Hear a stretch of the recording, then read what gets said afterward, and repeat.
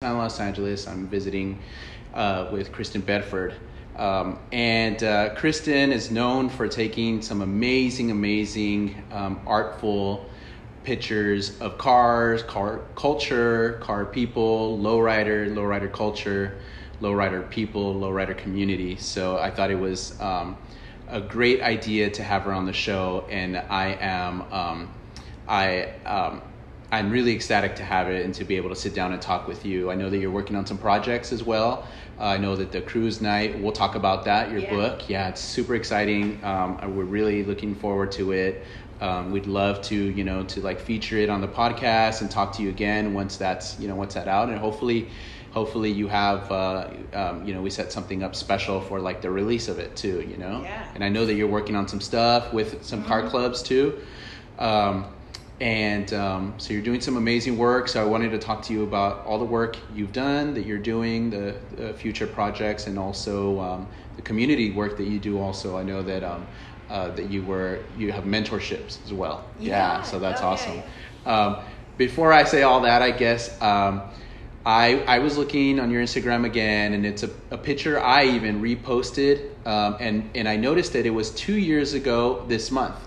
In May, and it was a picture, and I don't even know if the picture was 2 years old. I kind of feel like it was older, but it was me in my '77 Monte Carlo at the time, a green one on Whittier Boulevard. Mm-hmm. Yeah, and you just showed me that it's going to be in your new book, and it's labeled Whittier Boulevard. Yes. So I wanted to tell you, thank you so much for capturing that. I think the lighting, the night, everything just seemed so perfect. It was one of those things I literally showed off to everybody, hey, people that aren't into cars and lowriding, I was like, you got to see this. This is great. So it was taken September 3rd, 2016. 2016. Because it's all digital photography. There's, the time stamps on all the photos. Yeah. It's amazing. Thank you. And I wanted to say that, I don't know if it was before that or after that, but I've seen you on the scene. Mm-hmm. I've seen you at Cruise, and I'm always and it's gotten to the point where I'll see you pop out of a car or a set of cars or people with your camera, and I'm like, oh shit, there's Kristen. You know what I mean? Clean up or look at hopefully she takes a picture of my car, right? Because you make everything look just amazing. So tell me a little bit about this book, because it's so interesting. All of it seems so interesting, and the how long you've been taking the pictures, and then also the fact that it's an Italian publishing company. Yeah. So I started working on Cruise Night in December 2014. And people always ask, how did this start? And there's no one A to B answer. Yeah. It's there's 10 different things that converged into it. I mean, going back to when I was a little girl, my father was a labor organizer in Washington, D.C., and he was a big supporter of the United Farm Workers and the grape strike. I don't think I saw my father ever buy grapes for my whole life. Wow. And he told me about Ruben Salazar. Wow. Yeah. And how there was this journalist in this place called Los Angeles that I'd never been to, who was speaking the truth, and he was killed, and my father questioned the circumstance around it. So, I just as a little girl filed stuff away. Yeah. And then I was always interested in cars. Okay. And then I've always been really interested in social justice and civil rights. And I've always been very interested in artwork that expresses quiet and stillness, that sort of transcends time. Right. And you just throw all that together into this big cauldron. And I decided in 2014 that I wanted to I moved here in 2005 from Washington, D.C. Okay. And in 2014, I'd finished a project that took place in Philadelphia, and I wanted to do something that was of the land. Okay. If you put a seed in the earth in Los Angeles, what would come out? What would flourish from that? And I thought about lowriding. And I came to lowriding with an interest in social justice and civil rights. Wow. Because while lowriding is an international phenomenon, it has such a distinct significance for Mexican Americans in Los Angeles. Los Angeles has such a deep history of discrimination and marginalization, from the Zoot Suit riots, Sleepy Lagoon. I mean, the list is just on and on and on. And low riding is one way that people have expressed their voice and their identity and their creativity in a society that often stereotypes and marginalizes. But it's a way, it's like a mobile canvas going down the street saying like, here I am, I'm a beautiful human being with a vision and I'm creating something. And so I come to low riding with an interest of it as both individual and communal expression of like cultural, social, you know, personal, creative identities, like at every level. And so all that said, when I showed up to do the project, I just had a lot of questions. I didn't really have any goals. I didn't have an agenda, and the way I work is to not have an agenda. I come with interest, but then I just like let it play out on its own. Who do you meet? Who do you end up hanging out with? What do you see? What what car ends up being in front of you? Like it just then the magic happens. And so the first time that I went to take pictures was actually the first show I went to was in Boyle Heights. I took a few pictures, but really the first time I got started was in December 2014 at Los Compadres in Paramount. In the parking lot. How? And your ethnic background is Caucasian from DC. I'm like a white blonde chick. And my relatives come from England. And you mentioned you're almost 6 feet tall. So the question is, and I agree 1,000% with your take on what low riding really is, quietly what it really is, and quietly how it's a bit of a resistance. And how it's a bit of like social justice is involved in it, and also cultural art is involved with it, and then also saying we can take something that society threw away, like an old Chevy, and we can fill it with our art. And not only that, we share it with the community where you just don't see this art. You know what I mean? Because of a number of reasons of oppression and marginalization, right? So I agree, and thank you for sharing that. So can I add one thing to your list?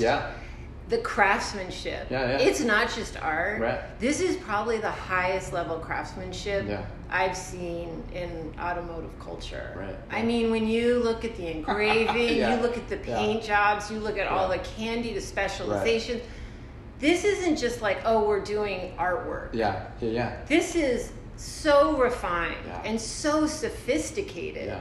And I don't think that the greater world has seen you get up close to those cars, and what people have done is the highest at the game. I mean, they're like masters. And that's the thing, like I have an inside joke with a friend of mine, and it's just how clean is your car? Meaning like how clean, like this is almost becomes like a contest amongst each other, like how clean is your car? And then we joke about it and say, well, our mothers would love this, because it's like your mother's always like, clean up, get that clean that up. And it's almost become a contest of just like how clean is it? But there's so much pride, there's so much, you're right, there's so much architectural pride in what you create. And you're right. I think that you can't say one without the other. You can't say art without like what you mentioned, like the mechanics behind it, and how clean and how artistic that we're able to develop that, or to again. But again, it's something that the way I see it, it's something that society, that the masses almost threw away and said, we have no use for these old cars. And we said, well, we do, but we have it in such a stylistic way that represents us, But at the same time, it's a quiet demonstration to society, like, hey, you're not going to ignore me. Not only are you not going to ignore me, but I'm gonna put something in this automobile that represents all of my people, and how beautiful and how artistic we are, generations from generations. Oh, yeah. You know what I mean? Like, and it's interesting. I don't say this too often, especially not on the podcast, but I always really felt that our people, indigenous people of this continent, have always displayed beauty that way. Whether if it was in feather work, whether it was in the horses, the chattel horses, and the dance, everything. We've taken so much pride in what represents us. And I'm so happy that you mentioned the mechanics behind it, you know, and that. So again, I guess going back to the question, how did you get to that show in Los Padrinos in Paramount? How did you even get there? How did you decide to, like, okay, this is what I'm gonna study, this is what I'm gonna capture? How did you get to that show? Like, being in Los Angeles after so many years, and you've noticed like cruising or lowriders and the connection to the Mexican American community. Well, my first voyage out to just see how I felt around the cars and, you know, what my connection was that one show I went to in Boyle Heights.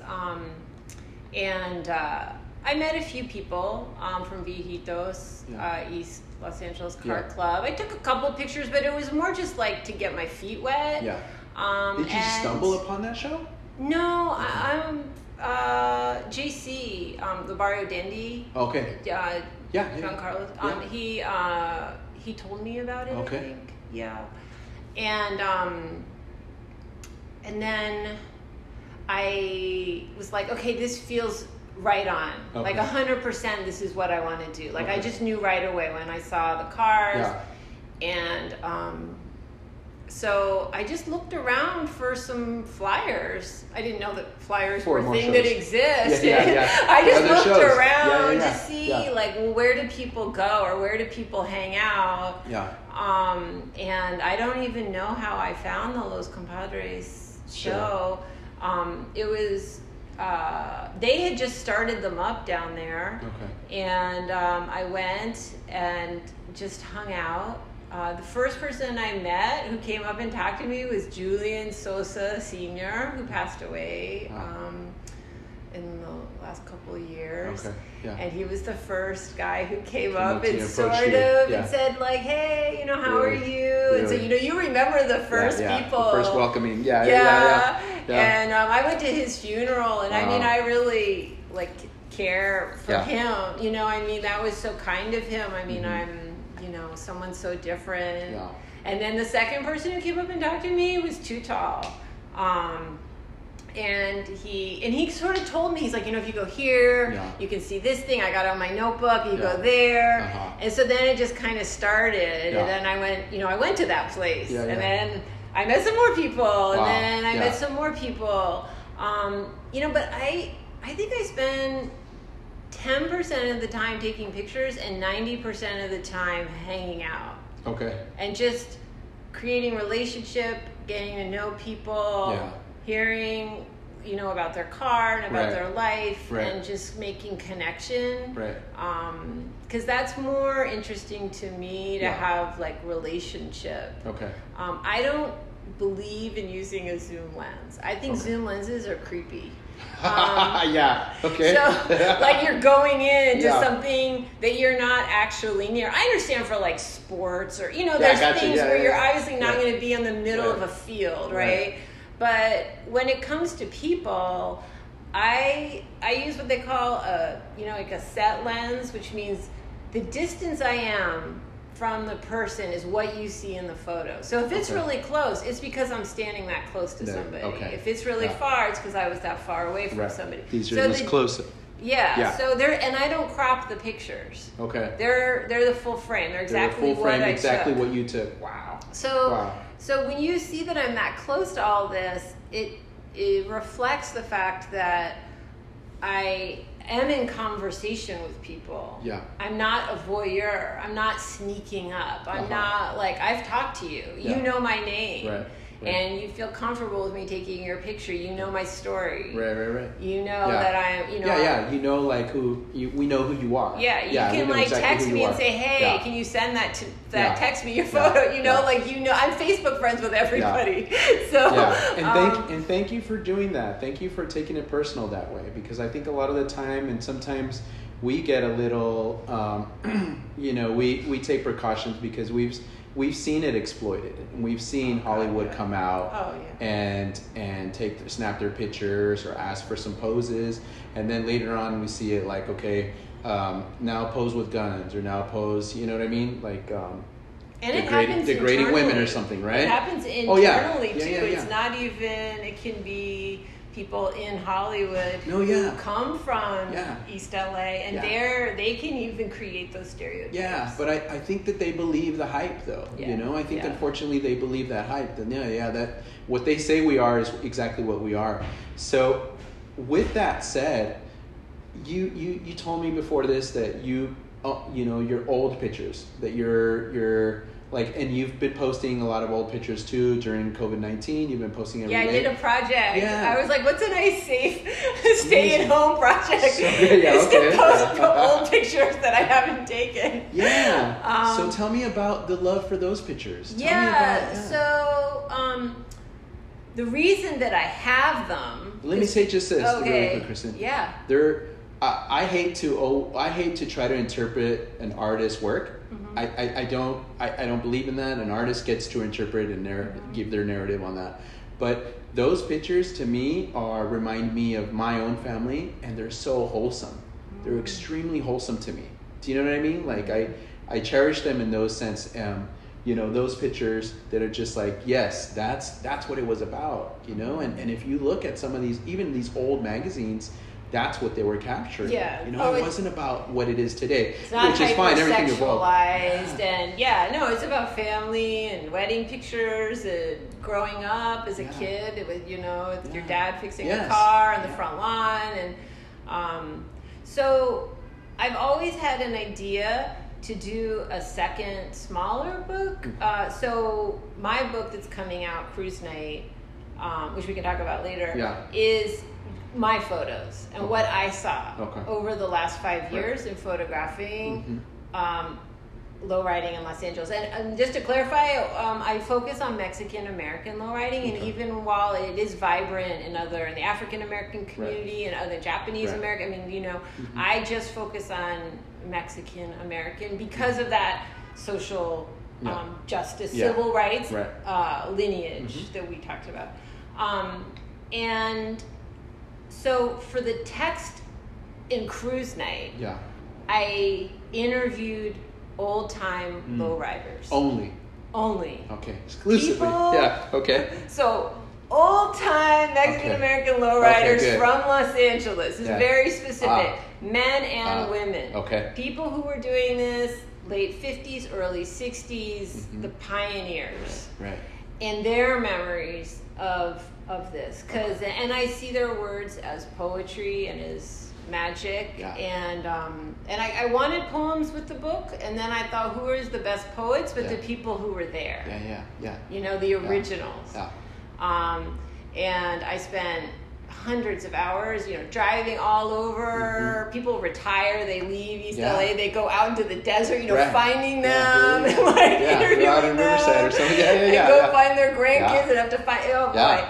Anyways, but the reason I mentioned that is, while I was at their house, while we were setting it up, I said, hey, if you have any old photos from back in the day, can you pull those out? Awesome, And if it's cool with you, I'm going to scan them. Oh, great. So I brought my big desktop scanner and a laptop, because I wanted to get really high res files of the photos. So you brought all that equipment with you. I did. These are not, those pictures are so clear on Instagram because I scan them. Oh, so nice. So they're big enough to be published. Yeah. And you and I know how sacred those pictures are to families, that you're not leaving the house with them. You know what I mean? No. And a lot of times people didn't get them out, which is fine.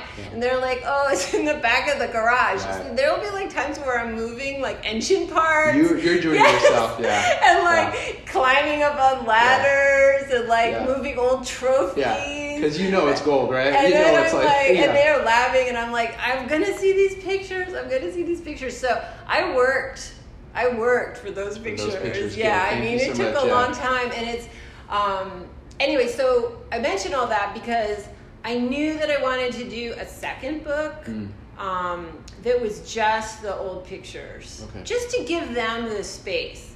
I didn't want to combine them with my picture. I think that's two separate storylines. My book is just what I saw, what one woman saw. Whereas the smaller book, which I think I'll call Recuerdos. And just have it be just sort of like my favorite ones. The ones I think are the strongest images. And something, I'll just self-publish it myself. The one, A Cruise Night, is being published by Damiani in Italy. They're in Bologna.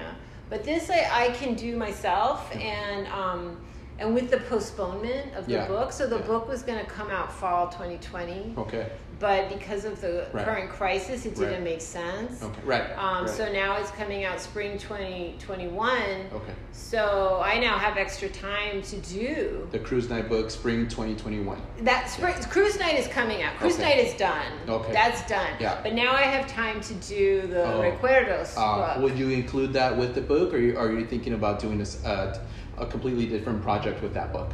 No, it's a separate book. There'll be. You can buy them at the same time. Right. So we're going to have a big car show. It's on, the new date is Sunday, June 6th, 2021. And so Skylight Books is coming, and they'll have the cruise night, but then we'll also have, assuming I finish it in time.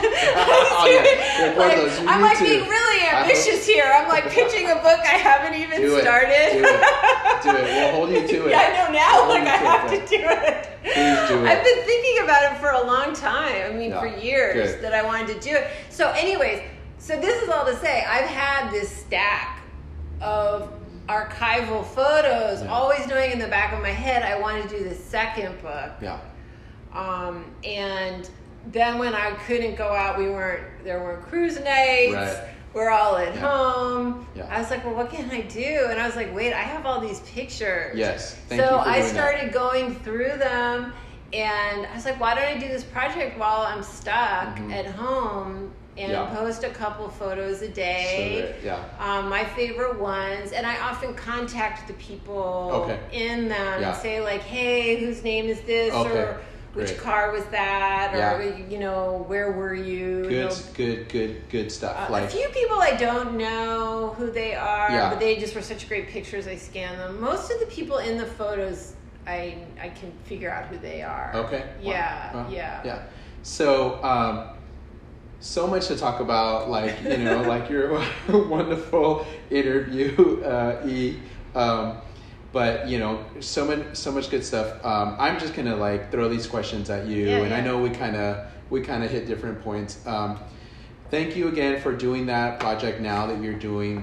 It's that we can all kind of get now through Instagram and through the old photos. I look forward to it every day because I see just real candid, real great resolution on these old photos, and again, it brings back my own family memories and the wholesomeness of lowriding in those days, right? Although I wasn't there, just seeing my family photos or old magazines and whatnot. But I would love to see the picture there with Fernando and Gloria wedding picture, the Gypsy Rose ones that are just from different angles that you don't see. But without getting to, because I know the whole photography world has their own. I can't geek out on it because it's not my forte. But why is it that you take what you mentioned, those pictures, no zoom, that's how close I get.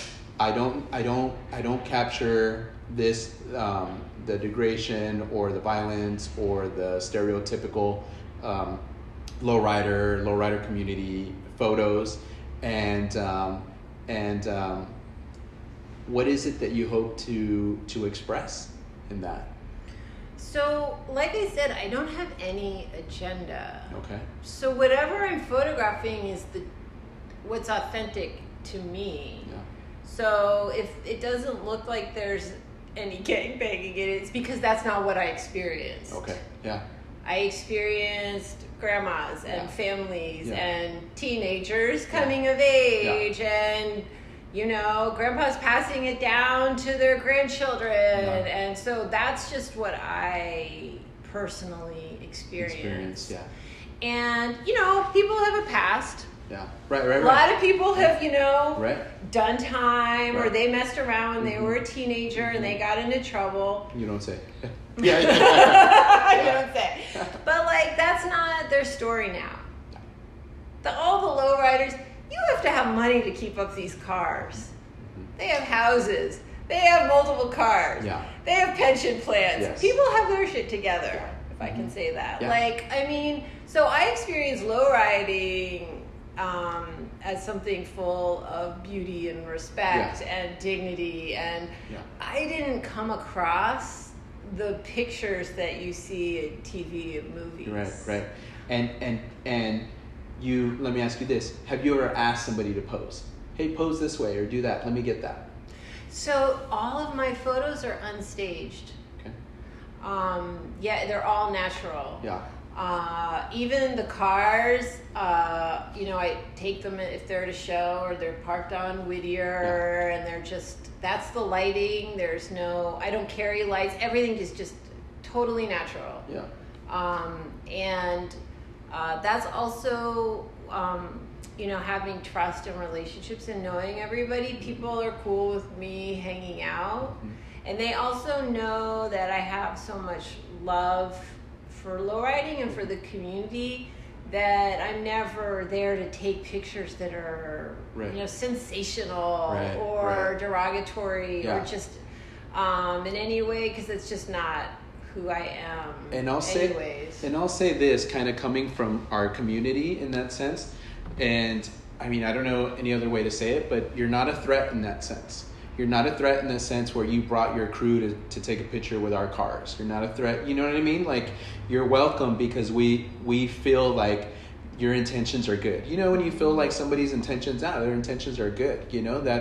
They're not here to bring out a crew to rap on my car. Not to say that's the top of evil list, right? Or anything like that. But I'm just saying that in our own community, you get that sense of oh no, these people are just here to exploit this. These people are here to make money off of this. These people are here to pose like this and make us look like that. What society or what police probably think of us still. But you're absolutely right that it's not. It takes a lot of money. It takes a lot of dedication to keep these cars up. You're absolutely right. And we're working people. We're family people. We're, we have our careers and we have our children and we have our grandchildren, and that's not our intention. And if you're an OG lowrider, I kind of feel I grew up in it within my family. We remember those times. We remember those old photos times. We remember when it was a stronger family connection in lowriding, and it was a real representation of our people, You should come to the Doo-Wop breakfast. Oh yeah? What's that? Do you know about the Doo-Wop breakfast? No. It's at Norm's in Pico. Obviously, we can't have them right now, but it's once a month, and it's all the old timers. In Pico? Yeah. Oh, I live literally maybe half a mile from there. Well, when we're allowed to be physically near again. All right. So what it is it's all the old timers. Okay. It's and there's about 40 people there all lined up at one table, and it's all the old stories. Wow. And I love that. And that's my crew. Yeah, all right, I'm in 100% as long as I can record. And they tease me too because I've been working on the book for so long. They're like, Kristen, are we still going to be alive by the time this comes out? The book comes out? Yes. I'm like, I promise. And now it's been postponed. And they're probably going to be like, come on, I might die before this comes out. Already, yeah. So good. We're all looking forward to it. I'm really looking forward to it. I know it's going to be great. All the pictures you shared with me are awesome. And then I'm going to get total car guy on you now. What's your favorite car to shoot?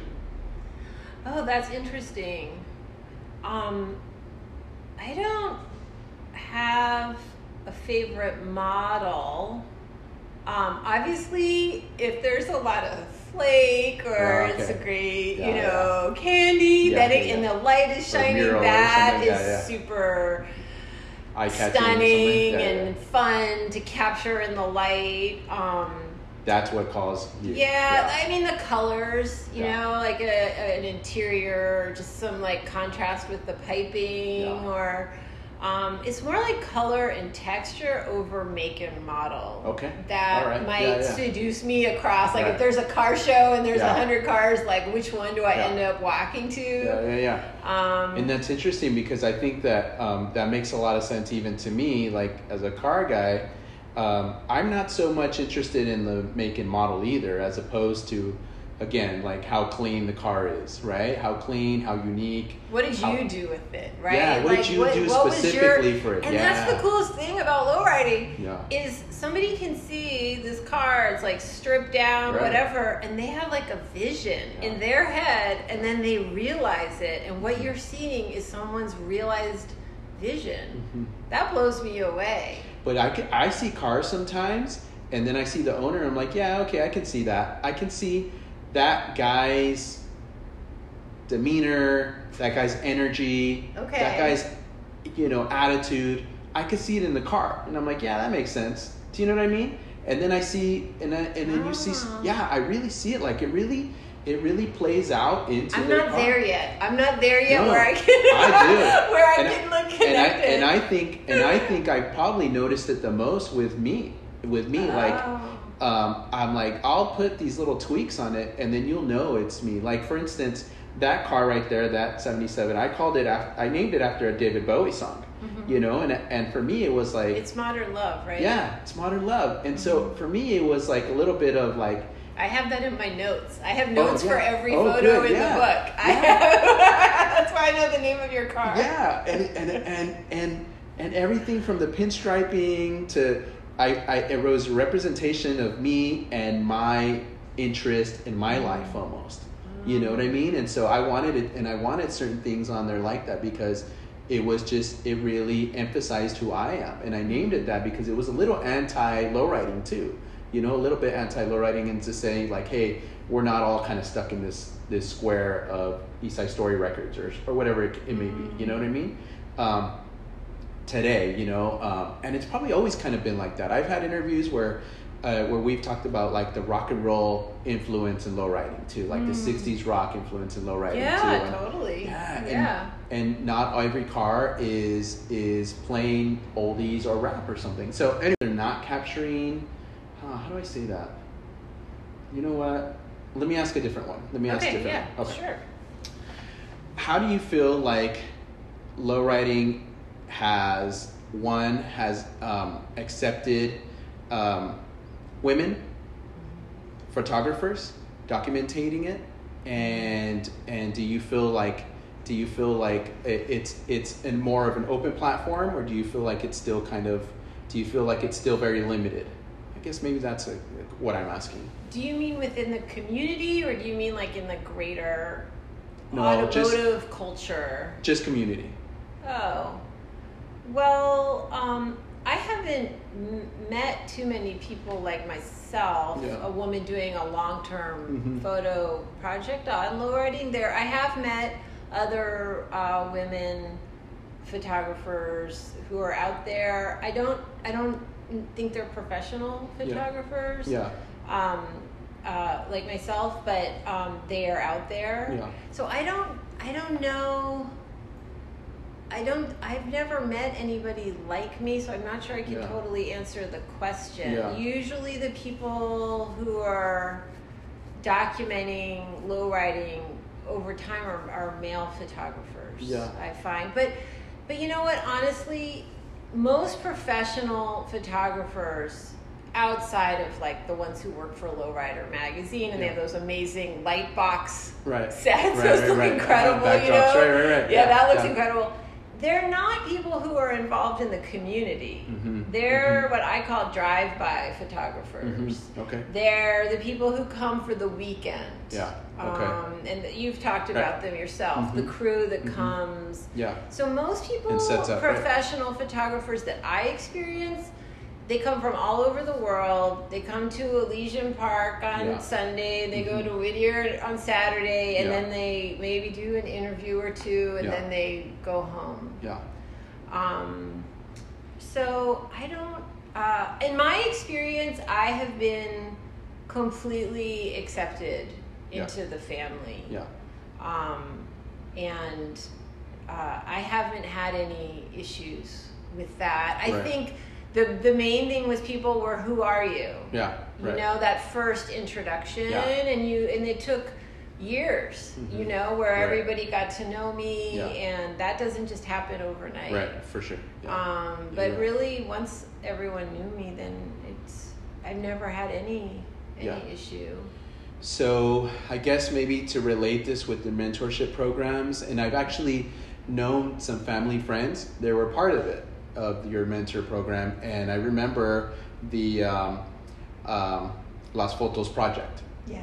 So I want to talk about that, but I want to try to relate that into like photography, women photographers also, and women photographers and I know that, and I agree with you, like we just don't see that in the lowriding community, you know, but I guess it would be like, what would be your insight for that? What would you be, what is your insight for women photography that might be want to get into urban photography? Like, what would be your insight? What would you give as far as pointers? Like, as far as like, hey, this is how you want to approach people. This is probably what you do, what you do's and don't want to. You know what I mean? The do's and don'ts, and even with the lowrider and car culture. Mm-hmm. I mean, I think the most important thing is like, what do you believe in, and how do you believe people should be treated? Like, what are your ethics? Yeah. You know, and so I come from a street photography background. So I would teach street photography, like seminars with the Las Fotos girls. Okay. And it's really about how do you want to treat people in the world? If you see somebody who's passed out drunk on the street, are you going to take their picture? These people are that's a vulnerable person. Yeah. That might be your choice to do that, but is there any reciprocity in that relationship? Right. That's someone who is down It's going on through everything. difficulties, and you're capturing that. But they're passed out and they don't know, they're not having a voice in any of this. So it's just, who do you want to be? Or do you want to use the zoom lens and go in from across the street, or do you want to interact with people around you? Do you want to talk to them? Do you not want to talk to people? So I think more than anything, it's thinking about, what do you believe in and how do you want to treat people? Okay. And then the next step is just technique, right? Like, you know, how to go about having the confidence to show up on the street and take pictures. Yeah. And so, you know, I would give them tips. Like, say, even with low riding, it's really, really hard to take pictures on Whittier Boulevard. It's really dark. So the picture of Modern Love, your car, I finally figured out that there's certain intersections on Whittier where the street lights are brighter. Okay. All right. And surprisingly, like at Atlantic, the big one, it's not as bright. No, it's not as bright. But this is just one of the smaller intersections on Whittier where your picture is. And I realized if I stand at that corner, there's a moment when the cars or the people are perfectly illuminated. And that's why the picture of yours is so clear. I don't have... So, you know, it's giving them pointers like, look for where there's actually light. Is there light coming out of a store? Is there light coming, you know, from someone's headlights? And then thinking about technique, like using what's around you.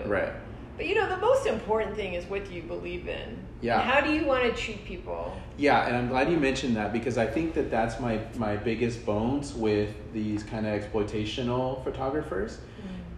Is like, how are you going to capture certain things and then label it as like, that's what the community is?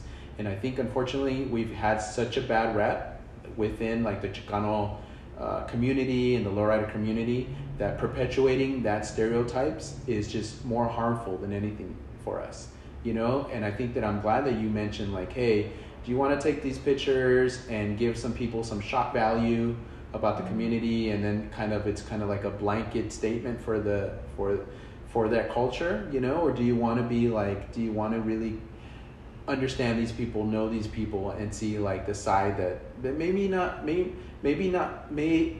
interesting to photographers or to an audience for that, but this is really what it is, you know. So I appreciate that, and I'm glad you did that. How did that project come about, and how did you take on that mentorship? With Las Fotos Project, gosh, I can't remember how I learned about them. Because I think it was in Tijuana. I was on this at this photo event, and somebody, TJ told me, she's like, "Oh, you're in LA. You should look up Eric Ibarra and Las Fotos Project. They're doing cool stuff with girls." And then I did, and then I did it. Yeah, and then I was assigned 2 girls. Ashley's one of them. That was later. I did it for a few years. But I remember my first 2 girls.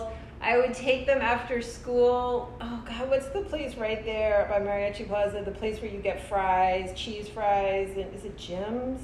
What is the place right there? By Mariachi Plaza? Oh, yeah, it is Jim's. Jim's. So across the street from Homeboys, right?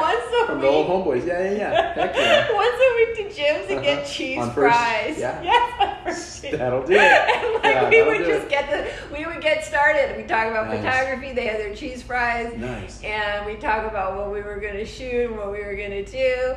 And so I just want to say, these are inner city young girls interested in photography. Yeah. And you gave your time and to mentor them and all your professional advice and something. So that's a lot to say for. And I don't want you to over skim that, because I think that's great that you do that. Yeah.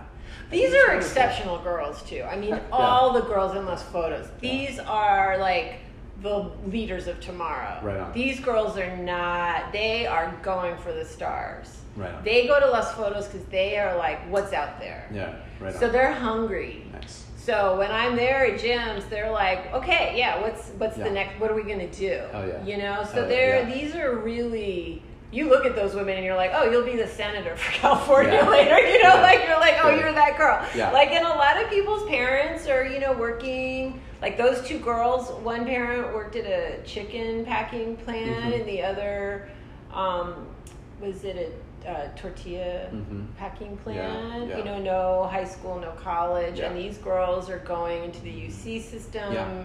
They are but who better to tell our story, though? They're making their dreams come true. Right on. So good. So I just say that because they have the energy and the interest and the curiosity. So it's a pleasure to work with them. Okay. These are really bright, interesting people. Great. So it's something you'd continue. Yeah. And the only reason I've actually recently taken a break is I was finishing Cruise Night. Okay. And doing a book is very complicated. Plus we got this COVID-19 pandemic. Yeah. But I'll of course go back and do that. And they have a new building. They were in Boyle Heights, and then they were in Lincoln Heights, and now they're back in Boyle Heights. Yeah. And with a bigger space. So. Right. Okay. Good. Yeah. Awesome. Yeah, we'd love to see more develop from that. We'd love to see more inner city programs that way, and more activities that way, and more people like you to come in and help guide them into that. Eric does a great job. Okay. He does a great job of bringing in all sorts of photographers. Awesome. And everybody offers something different. Right, I have a street photography background. And this sort of goes back to another question you asked. You said, why the old pictures? And I explained to you how I got them, but I didn't explain sort of why. Yeah, right. And the why is that I'm essentially self-taught. My father was a political filmmaker. He was the labor organizer, but a lot of his films were about unions and different social movements. And so he gave me a camera when I was 5, and I've been taking pictures since I was 5 years old. Wow. And I learned a lot from him, but also just from going to museums, because I grew up in DC, and the museums are free there. Yeah. And you can just take the best subway. In the country too, And you can just take the subway. Then it was 75 cents. Yeah. Actually, my dad was really poor. This is sad to say, but we would hitchhike to the Smithsonian, and then it was free. And he would bring popcorn for us to eat. Nice.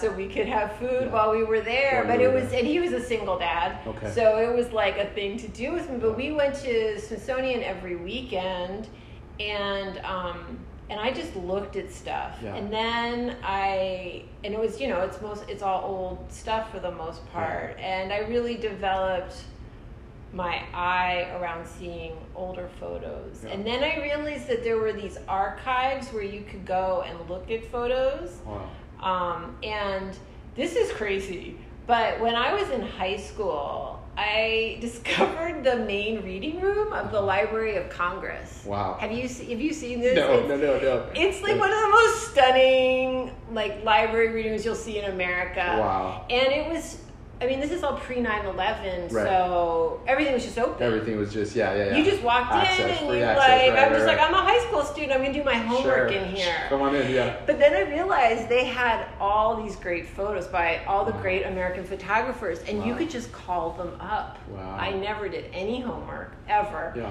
I pretended like I was, and then they would bring up on these, these cards, all these photos. Wow. And that's how I learned, by just looking at stuff at a young age. So I've always really valued like the older photos and what the story they give, whether they're by a famous photographer or they're in your scrapbook. Yeah. You know, like that's how I've learned, is through looking at photos and also at paintings. The paintings at the Smithsonian also really influenced me. It's not just photography. And I can see that influence in your photos, actually. You know, now that you mention it and you tell that story of your upbringing and your time there, and like I'm thinking in myself, and I'm picturing like what museum pictures look like and artwork or paintings look like, and I think I see a lot of that influence in your photos now. Yeah. You know? Why didn't you ever kind of veer away from that though, Kristen? Why didn't you ever say like, let me capture some of these different type, or this like exploitational type, or this women bikini type? You know what I mean? Why didn't you ever kind of? I guess that's just not who I am. I mean, if I felt guided to do it, like I said, I don't really have any agenda when I take pictures. So let me describe to you the best way to understand my method. So when you're at the beach and there's like music playing and kids are like screaming and playing and you're all out in the water and like there's all this noise, and then when you put your head under the water, you're still surrounded by everybody, right? Nothing has changed. There's kids over there, but all of a sudden it becomes totally quiet. Still, and there's like that pressure, like when you're under the water and it's like everything is still. That's what it's like for me to take photos. So I'm on Whittier Boulevard, the sirens are going, people are playing, their oldies, whatever's happening. But when I start to take pictures, it's like being underwater. Everything becomes still. And I experience reality in that way. And so what I'm drawn to comes from a place of stillness and openness and vulnerability. And so if in that space I was drawn to women in thongs and heels, then I would go with it, but I never seem to have gotten there. I would honor my inner path, but my path never took me. And this is like, I'm not throwing shade on the models. I know a lot of those models. They're really nice women, but I've never found myself called to that. I mean, neither am I. I'm not throwing shade on the photographers or the women at all in that sense. But I've also just seen women sexualized in photography for my whole life. So I don't feel like, maybe if nobody had ever taken that picture and it was something no one had ever seen, I'd be like, well, what is that about? Why are women in bikinis at car shows all the time? But I have seen it, and it doesn't draw me out. It doesn't in that space, that like mystical, spiritual journey to take pictures. I don't register it at all. And the violence stuff too. Any kind of imagery of violence doesn't. I really just follow the love, if that makes and your heart almost. Yeah, you know yeah. I mean? I just follow my heart, and I really love the cars, and I really love the people in the cars, and it's really just like about love. And so I can appreciate that. I can appreciate that so much. Sounding. Yeah, no, but it's always about love, shit, you know. But I can really appreciate that, even coming from a space of like protectiveness of our culture, and like what appropriation looks like. Do you know what I mean? And what exploitation looks like. So when you're saying no, that's just not my heart's not in that, you know.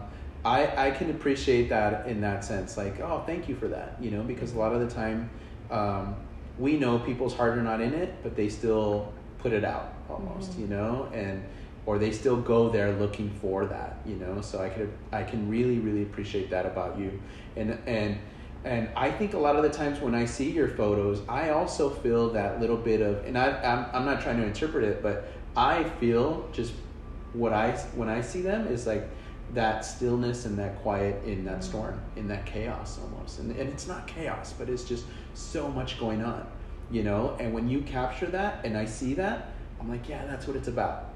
You know, you see that like that street lamp hitting that color on that car with those people, you know, that's what it's about. Or even the side of a car that's just so integral, like, because there's 2 chrome pieces on a Monte Carlo and like a 71, and you can just see like the colors and how that meshes with those chrome trim, and you're like, that's what we see, and we understand nobody else will see that, nobody else will really get it, but when a photographer captures that, we're like, fuck yeah, that's what it's about. Like, we know that's what it's about, you know? Like, we all kind of have our special language almost, you know? Oh, so, interesting. Yeah. So I, you know, it's so diverse. I know not every single like person is like, yeah, well, I don't appreciate, you know, I don't appreciate like the women. I do. I don't appreciate hoppers and violence. I do, right? So I get all that, and I'm okay with that. But I also feel that there's certain things that you're able to capture that really expresses what that feeling is like. So the fact that your book is international in that sense, you know, it's published in Italy. And it'll be distributed worldwide. And it will be distributed. It'll be on Amazon. It'll be on everything. Yeah. That's amazing. That's fucking awesome. That's so great. I'm so happy to hear that, because I mentioned to you a big reason. This show is totally DIY, but in the same time, like, I was trying to capture a little bit of that culture and share it, and the fact that your book is going to be worldwide in that sense, and that you're capturing, you know, the feels, right, of Whittier Boulevard on summer nights and the right lighting and stuff. That's awesome. How, I know you mentioned that you were the one that did like the negotiation research with publishing company. Yeah. How did you come to like agreement with this company? So the 3 most important things to me when I was looking at publishers were that they could print really high quality color, like the best paper, the best colors. Lowriders is serious color work. Yeah. And, you know, you can never get something perfect in a photo and perfect on a page, but I want those cars to sing, and do justice to them. Yeah. And then the second thing was I wanted them to have international distribution, and not everybody has it. Like, a lot of smaller presses do great work, but they don't. And I really, you know, wanted it to get out there. Yeah. And then third, they had to be good people. Okay. And I met with a lot of publishers in the United States, and I experienced a lot of racism. Okay. And there was common themes in all the meetings. I told them about the photos. I would show them some samples, and they would be like, "Oh yeah, so we'll have it be like graffiti font on everything, and we want like you know, like a tattoo this and they just, without even thinking, they wanted it to look like gangster. And that was their only modality for seeing low riding, and they were gonna call the shots. And they weren't hearing me say like, this is fine art. I'm recontextualizing this. I'm not interested in that like visual language of like gangster and sinister look. Right. And so I realized that I didn't find the right match in the United States. I'm sure they're out there, but whoever I talked to, I didn't. I experienced a lot of unchecked racism around lowriding. So that's when I realized I would probably do best going to Europe, where they have their own stereotypes, but not around Mexican American lowriding. You know, they don't know anything about it. So in fact, they don't really they just care about whether the photos are good. Okay. You know, like, are the photos interesting? Yeah. And so I liked this company because good color, good people, distribution, and they totally heard me. I said, I want to recontextualize, and I want to celebrate the fine art of lowriding by creating a fine art book. Okay. It has no foundation in like this street look, which is fine. I just wanted to do something that's more in my vision. And I want to get lowriding, like it's almost like I have like a secret ulterior motive. I want to get lowriding in front of people who would not normally see it, but they look at fine art books and they're kind of maybe lured in, and then they learn about something else. And maybe they do have stereotypes. Right. And maybe like just it's a door. Like I'm not gonna ever be someone who's gonna bash you, but I wanna like go like think this new thing. But I would like to open a door and you can choose to walk through it and you see these pictures. And maybe you just start to like think a little different. Maybe you shift a little different. Like, oh, I didn't know, you know, there were all these kids. Right. Like you never see pictures of kids. You know, like there's kids in every show. And a lot of kids. Everybody gets packed in. You know? So like just, you know, and like the women that I photograph are all natural women, their grandmothers, their aunts, their, you know, or at the quinceañera or whatever. It's just, so maybe just in that little way, I can suggest something new with the book. And it's not a hard hit. It's not a heavy sell. Everything is very quiet and subtle, and maybe it'll take someone, the viewer, someplace new with this story, you know. And in America, people have seen the stereotypes. So for them, it'll be different than maybe people in Europe who haven't seen this stuff before. It'll be new to them. It'll be like a new kind of concept, a new idea. And so it'll just be how they experience it for the first time, which is nice. Awesome. Great. Thank you. I'm going to stop. Okay. Do you see yourself kind of, and I don't know, maybe you already do this, but do you see yourself taking on a new subject for your photos? I do long-term projects. That's what I've always done in communities of people. I don't know what my next project will be. Like I said, I want to do the book of archival lowrider photos, so that will definitely keep me in the lowrider mix for a good while.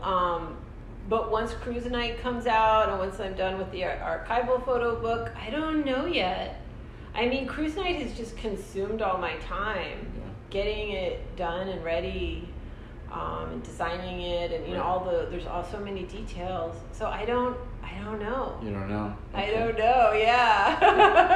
My life has been low riding for 5 years. It's awesome. My life has been low riding for many years too. Do you and think, like, honestly, like, and I keep commending you on your work and stuff, but it's refreshing. It's nice to hear that you stay true to it in that sense. You stay true to yourself and to your vision and to your faith in our community, and that you're part of it. You've been, accepted in our community in that sense, and we know that you have a good heart and stuff. But so then I want to, I guess, the next question is, do you see kind of lowriding, like when the stuff that you're capturing, do you see it evolving into something else, or do you still see the wholesome familyness of it? I see it growing. Okay. Exponentially. Old guys are getting their cars out. They're seeing people that are cruising. Yeah. They're starting their own clubs. Maybe 3 guys that live on the same block. They're like, let's start a club. So I see more clubs being formed, and I see young people, young guys in their 20s starting clubs. Yeah. So I just see an explosion. Yeah. I feel like there's more stuff out there every day, and more club. I'll just meet somebody. They're like, "Yeah, we got together. We were at Norm's. We're starting a club," and you're like, "All right, what's your name?" They're like, "Oh, we ordered the plaques on our phone." You know, we already got the jackets coming, and you're like, starting a podcast. Yeah, like just go for it. So I just feel. I mean, even in the time I've been doing it, I mean, I know so many people who started a new car club and then ended it and started a new one with a whole bunch of other people. Me too. Yeah. So I think it's on fire. Yeah, you know, I wasn't here in the 70s and I didn't see it at its heyday. Right. But I bet in terms of sheer numbers, there's more now because you have the old timers, middle age, the young guys. I mean, you just have more people. Right. I've been working on the numbers, and I sat down with some old timers, and we kind of been working on it, and we think that there's at least 35,000 lowriders in Los Angeles County. Yeah.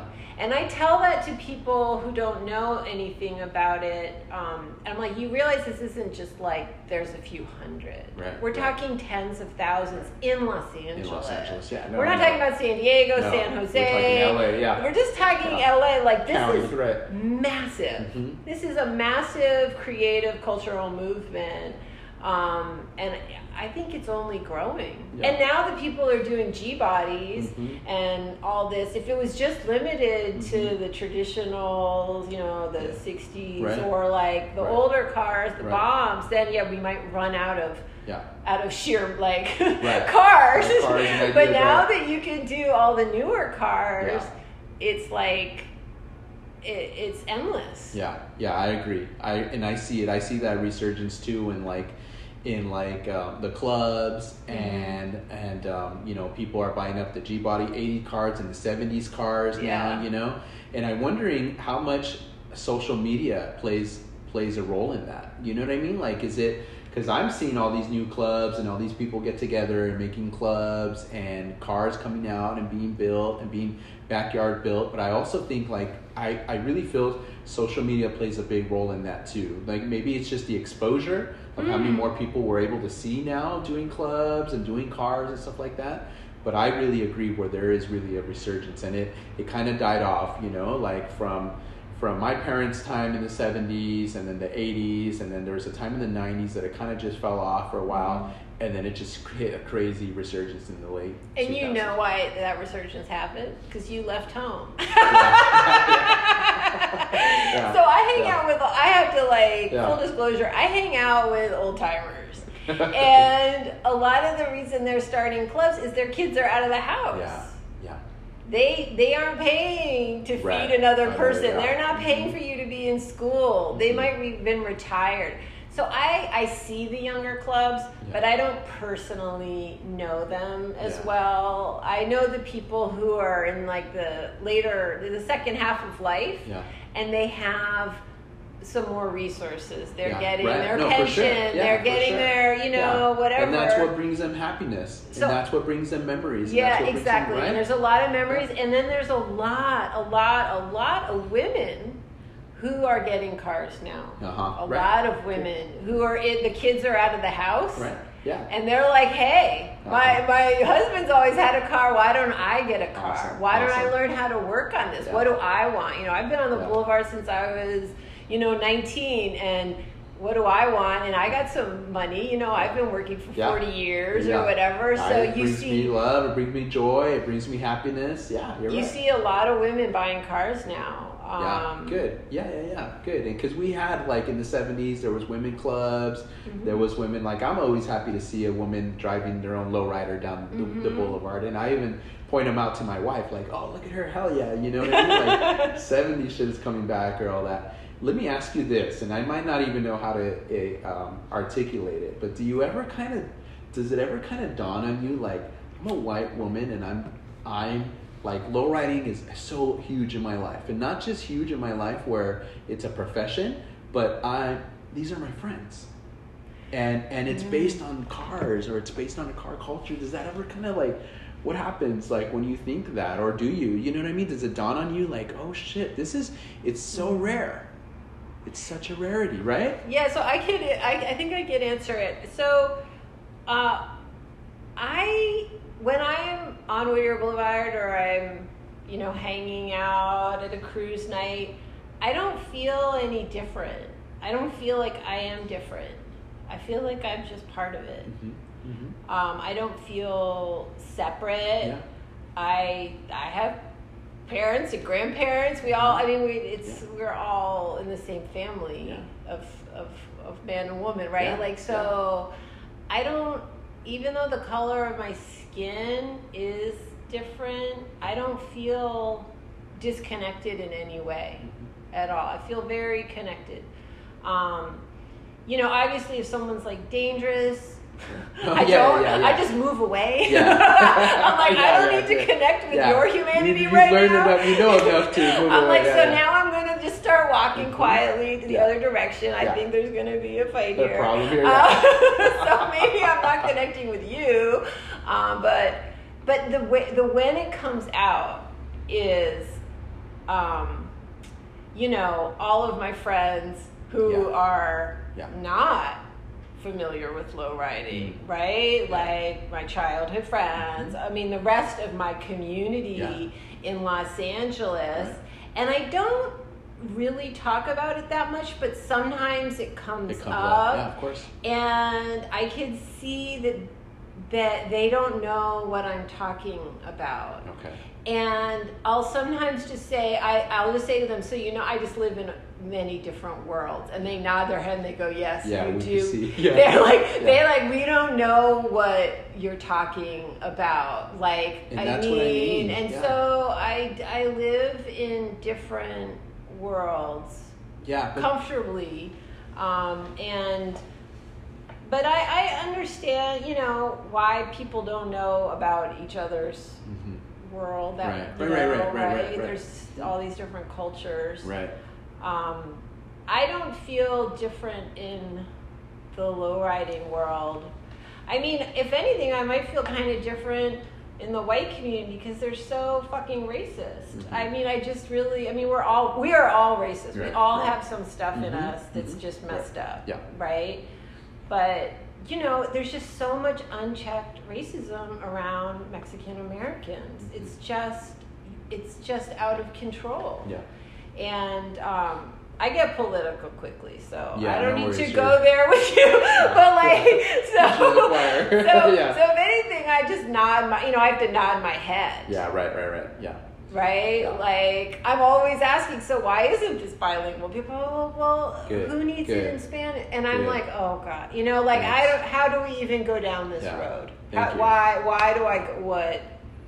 Thank you for being a champion for it. Do you know what's really funny? So I had a meeting with a bunch of the old-time lowriders who've been involved in the book, and I had some questions for them. It was like a dedicated meeting to the book. And one of the questions was, I said, do you guys want this bilingual? And they were laughing. Before I even finished the sentence, they were like, why? Yeah. We all speak English. Yeah. One of them was like, are you selling it in Mexico? And I was like, it'll be available. Yeah. And he's like, well, then why would you do it? And so I was like, you guys don't, and they're like, no, we all speak English. Right, so then I was like, well, that's easy for me. I don't need to now translate all the text. But you asked that? Yeah, you asked that, huh? You said you asked them that? If they wanted to speak Spanish, huh? Wow. No, I asked them if they wanted the text in the book in Spanish. To be in English and Spanish. Wow. And they were like, quick, said, no, what they laughed. They said, why would we want it in Spanish? So this is what I mean. So that was interesting because politically correct Yeah, of white course. people Of course, yeah. think you have to have it Yeah. in both, which Yeah. is fine, and I think that's good because you should I you think should it's a go great towards question, yeah. inclusivity. Yes. But it was funny to ask them because it's counter to what the PC Right. response would be. Yeah, of course, yeah. And they Wow, were like, what a surprise no. you got the anti-PC from some old lowriders. That's what I mean, though. That's exactly what I mean, Kristen. Like, does it dawn on you, like, hey, not everybody gets invited to these breakfasts? Do you know what I mean? Like, not everybody gets invited to these quinceañeras. Like, I mean, if you wanted to go, I'm sure you Right. could get invited to Yeah. the doo-wop breakfast at Norm's. No, but I mean, it's a big thing. Like, it's a big thing that you're in the mix. You're in the fucking mix. You know what I mean? Like, you're accepted in the community that way, and you're protected almost. You know what I mean? Like, yeah, you've got people have got your back. Yes, You know they what I mean? do. So They do does that have ever my hit back. you like shit? Like, there's people out there that would probably love to be in this position where they can, get in. You know what I mean? Like photographers, documentarians, journalists that would love to, or that would love to have that intimacy with these people. Does that ever kind of hit you like, wow, how did I even get here, or how like lucky am I or privileged am I like to be able to, right? Yeah, I mean, I do feel lucky to get to know everyone, and it's a blessing. But anybody can show up and learn and hang out and ask questions. You just have to want to do it, Yeah. And I have met some people along the way. There's this guy, Bo, who lives is he in Sweden? I can't remember. Uh-huh. And he worked for years on a lowrider film and with really like beautiful heart and beautiful intentions, limited because he had to fly over Right. here. Right. So there's people along the way I've met, a few of them, but Yeah. I mean, it's a blessing to know, but anybody can show up. Yeah, you're right. Anybody, it's, Can you show know. up and yeah, you're right. As it's interesting because as exclusive as like the lowrider culture is, it's very open. It's very open to like for anybody who wants to come talk to us or learn about it or anything. You know what I mean? We kind of keep that openness.